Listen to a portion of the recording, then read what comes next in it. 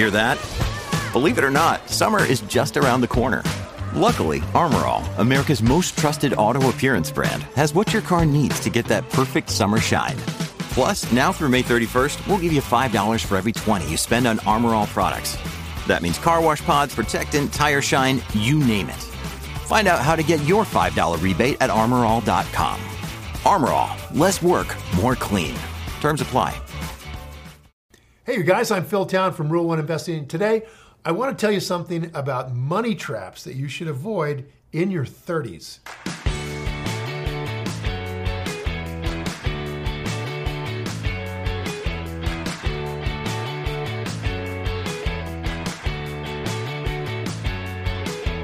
So getting to middle adulthood, it's really a major shift in priorities that happens right there.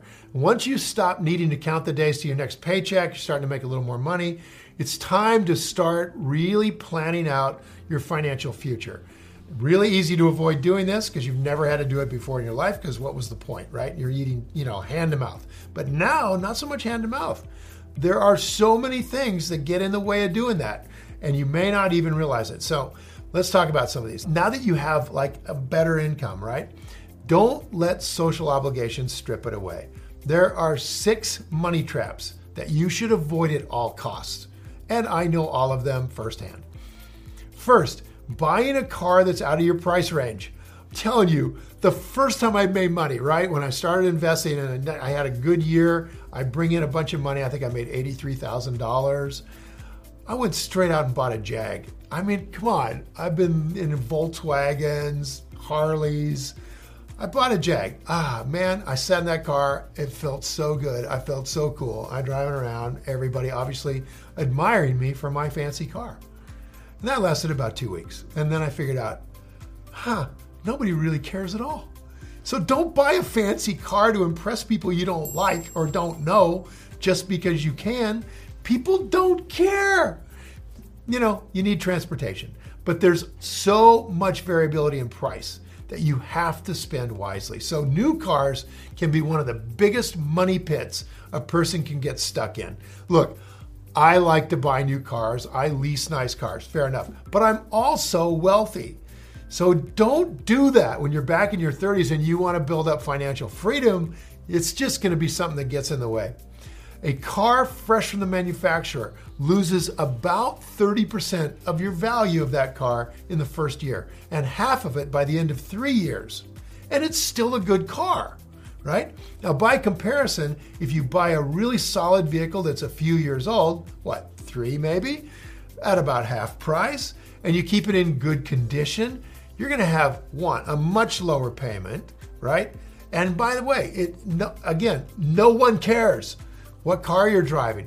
I mean, go buy a 3-year-old, you want a fancy car? Go buy a 3-year-old GL 450. It'll be about half of what the car was new, which was about $81,000. You can buy them for $40,000, and they're still as good as the day they got them. But usually those people are taking great care of them, and now you're riding around in a GL 450. You want to know what else? It looks exactly like a 2018 GL 450. So learning to protect and enjoy what we already have will make it a lot easier to set aside more income for investing. Second, buying a home that's too expensive for you. Been there, done that. Owning a home that increases in value is a really good practical expense, but there's a point of diminishing returns.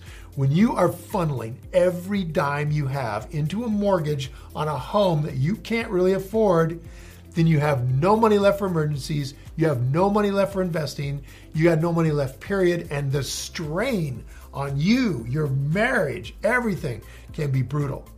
A monthly payment that you can barely manage can place an enormous weight on your budget for 30 years on average. Instead, might be a better idea to keep an eye on a local market and buy when you can get a home in a good neighborhood for a moderate price that you can handle. Okay? In other words, put some time into really looking for a Rule 1 bargain on a house. People get into trouble financially, right? The people who just can't afford that really nice house, they might get it into foreclosure. You might be able to buy that house really cheaply. Look for houses on the edge of a really improving neighborhood. Those houses in a few years are going to be in the middle of a great neighborhood. Look for homes that are on the edge of something that's getting better. Go find yourself something on sale. Now, third, spending too much going out. Oh, we all do this.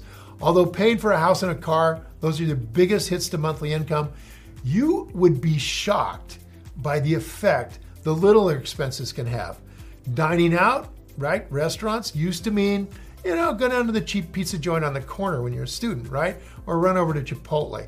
So now that you have more discretionary income, you're thinking about stepping it up a little. But it doesn't mean you have to or that you should. Okay, right. Everybody wants a little entertainment now and then, but you should still budget for it. Give yourself a little room to spend on the things you really want to do. That's great, but keep it under control. And you'll enjoy going out and doing that thing you really want to do all the more for the effort to keep it in your budget. Some people I know just put the money for the restaurants into an envelope at the beginning of the month, take it right out of the bank, and when that envelope's empty, they're done going out. Next, having an expensive significant other. Believe me, I've had it both ways. So even if you are, and right now I'm married to the most magnificent person on the planet, so I have been in the other place. So it's not fun. Even if you're master of your own money, other people may have a habit of getting in the way of your financial plans in a big, powerful way.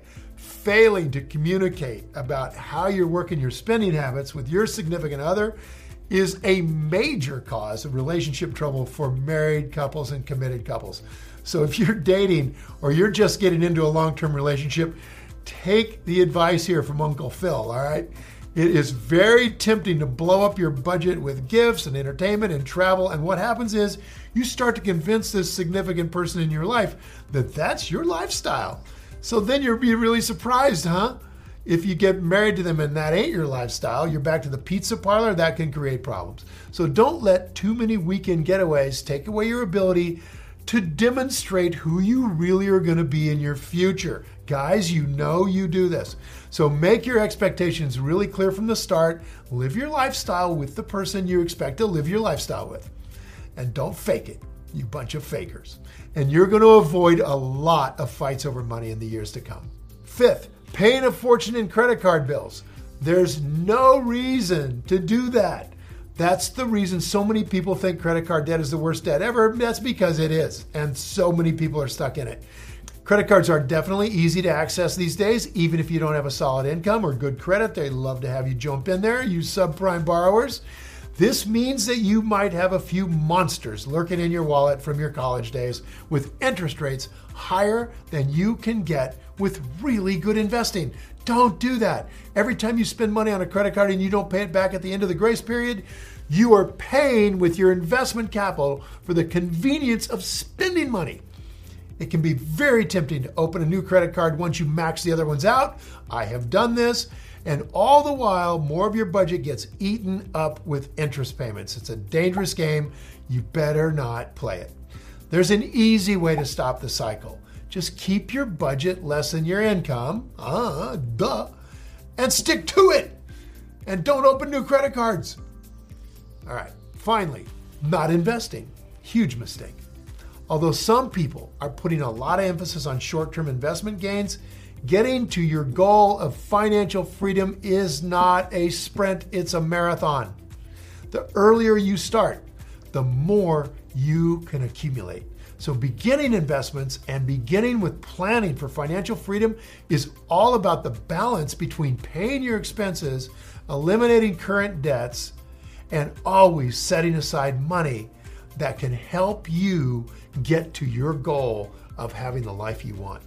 Life moves really, really fast, and you do not want to lose track of your opportunities. You're going to have many of them, and investing now gives you decades to pick up skills and confidence and watch your money grow. You got to get to it as early as you can in your 30s. Man, I'll tell you what I would do, doing it over again, and actually I did pretty good the first time around. Keep the belt really tight. Always pay yourself 10% of your income first and live on the rest of it, including taxes. 10% every single paycheck goes into your investing portfolio. Now, I'd love to hear from you. Have you fallen for any of these money traps and regretted it? Okay, yeah, So leave a comment below with your answer. Mea culpa us, and I'll be sure to follow up with you. Thanks for watching. Now go play. You guys, if you enjoyed this video and you feel it was valuable in teaching you more about money traps to avoid in your 30s, hit the like button and please share this video with your friends. They need it worse than you. And if you want more investing content, subscribe to my channel and don't forget to click the button on the screen for a free gift. Thanks again for watching. Time to go play.